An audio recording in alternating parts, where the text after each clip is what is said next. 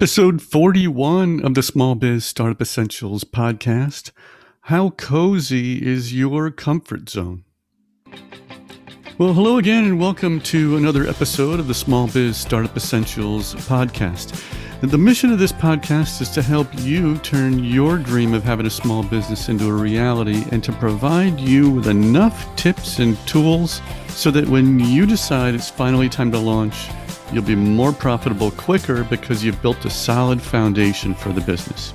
Maybe you're in a job you don't like and you're looking for something different. Maybe you're wondering if starting a business is a better path for you, or maybe you're doing just fine in your career, but retirement's coming and you want to be prepared for life version 2.0. But whatever situation you're in, you're here and I'm glad to have you. Welcome. Hope to provide enough value and helpful content for you so that you'll subscribe and automatically get all the new episodes. So let's talk about comfort zone and dive in. Today, I'd like to talk a bit about our comfort zones and how we can learn to gradually expand them, because if we don't, opportunity or even our dreams could pass us by. So we all know what a comfort zone is, I'm sure, but I still feel like I should sort of officially define it just to be clear. I came across a definition that I think should work for everyone in this episode.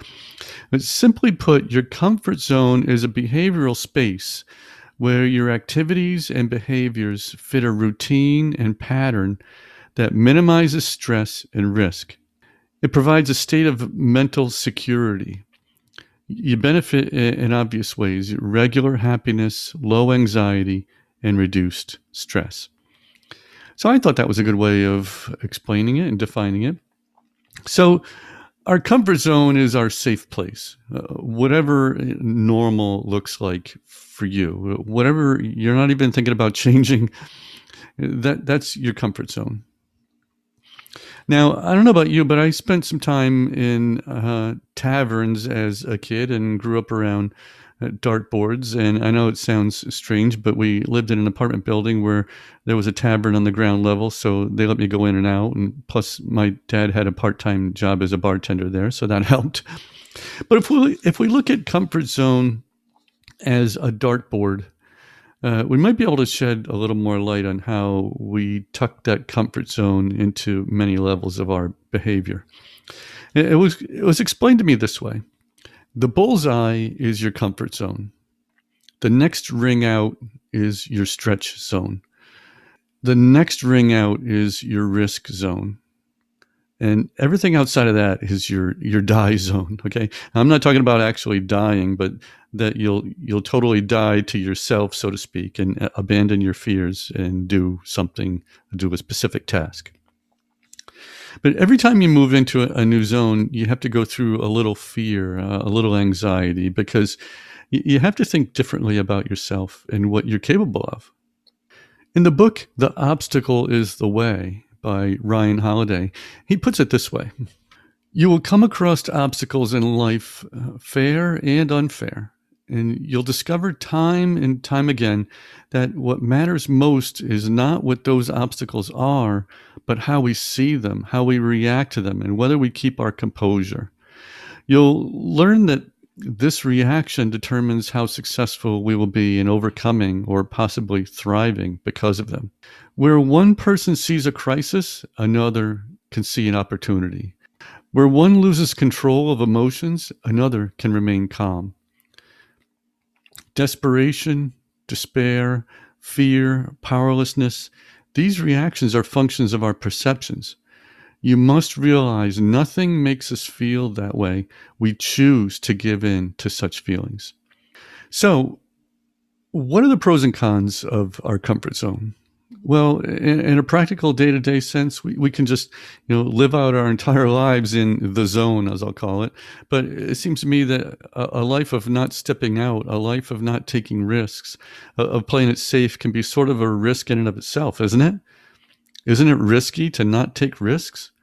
So what would that risk be? What on earth am I talking about?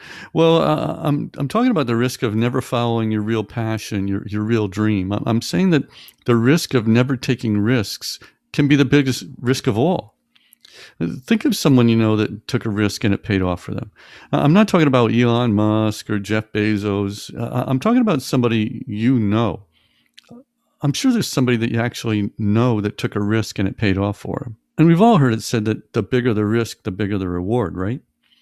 You see, we lose the drive and ambition to do more and learn new things. We also fall into that work trap where we use, busy as a way to stay in our comfort zone and avoid doing the new things and taking even moderate risks. Now, I'm not talking about eliminating the comfort zone.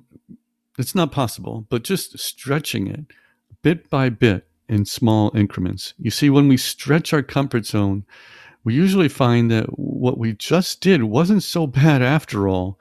And the worry or stress we just put ourselves through was really all unnecessary, and we just ended up with a bigger comfort zone. Pushing your personal boundaries and stretching that zone can help you to have a more fulfilled life, yes, but it can also help you to reduce the regret you'll have because you're doing the thing or things that you always wanted to do but didn't have the courage to step out and do. You'll have an easier time dealing with both planned change as well as the unexpected changes that happen also. You'll find it easier to dream about the possibilities that could be your new future. So let's talk about that dartboard again. The first ring out was called the stretch zone, right? So for me, doing this podcast was considered stretching the zone. I'd never done anything like this before. I didn't have a radio or broadcasting background. I don't even know anybody who does a podcast. I'm not even thrilled with the sound of my voice, right? So, but I didn't let that stop me. I did some research and reached out to some people on LinkedIn that did podcasts and got some advice. I listened to other podcasts that helped me to understand the process and not only the benefits of doing one, but the risks of not doing one also. In other words, I didn't let I've never done that before and I don't know how to do it excuse stop me. There's plenty of things I've never done before in my past that I learned how to do quite well. Look, every time you change a job, you're forced to learn new things, and we expect that. And we're okay with that. So why are we not okay with taking the initiative to stretch the zone and learn new things? Why is it okay to be forced to learn new skills with a new job, but it's not okay when we choose to do it on our own terms? Remember in episode 37 of the podcast when I talked a little about the soundtracks we listen to in our head and how John Acuff calls it an epidemic of inaction, a tsunami of stuckness? Well, think about what you're thinking about when it comes to what you're telling yourself on what you can and cannot do. You can stretch the zone. You can learn new things. You can pursue your dream. You can be successful. You can figure out a way and make a way. If there is no way, then make a way for you to be successful. Am I talking about sacrificing everything to get what you want? Of course not. But Henry Ford invented the automobile assembly line, right? But he stepped out of his comfort zone and what others were telling him to do because he wanted to carve a new way for his dream. He said, if I listened to what everyone else wanted, I would have tried to come up with a way to have a faster horse. So when you stretch the zone and keep stretching the zone, you'll find it easier to push through those boundaries that you have in the future. Once you start stepping out of your comfort zone, it gets easier and easier over time. The benefits you get after stretching your comfort zone can have some lasting effects. There's the overall self-improvement you get through the skills you're learning, the new expanded perspective you'll have about yourself and how others see your possibility and your potential as well.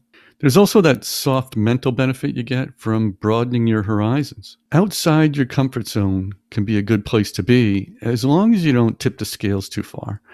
It's important to remember that there's a difference between the kind of controlled anxiety we're talking about and the very real anxiety that many people struggle with every day.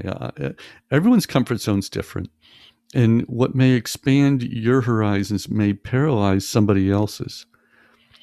Remember, overcoming some anxiety can bring out your best, but too much is a bad thing. I'm not telling you to jump off a cliff with a kite on your back. Again, I'm not talking about people getting rid of their comfort zones. In fact, you want to have the largest comfort zone possible, because the larger it is, the more confidence and control you'll have in more areas of your life. When you have a large comfort zone, you can take risks that really point you towards success and turning your dream into a reality. Remember, your dream is the goal here, and your passion is going to get you there. Well, that's the episode for today. Thanks for listening. Let me know what you think of today's episode and your thoughts on the topic. Once again, I have some free resources for you that can help you with your small business startup. You can go to tomclaremont.com/resources.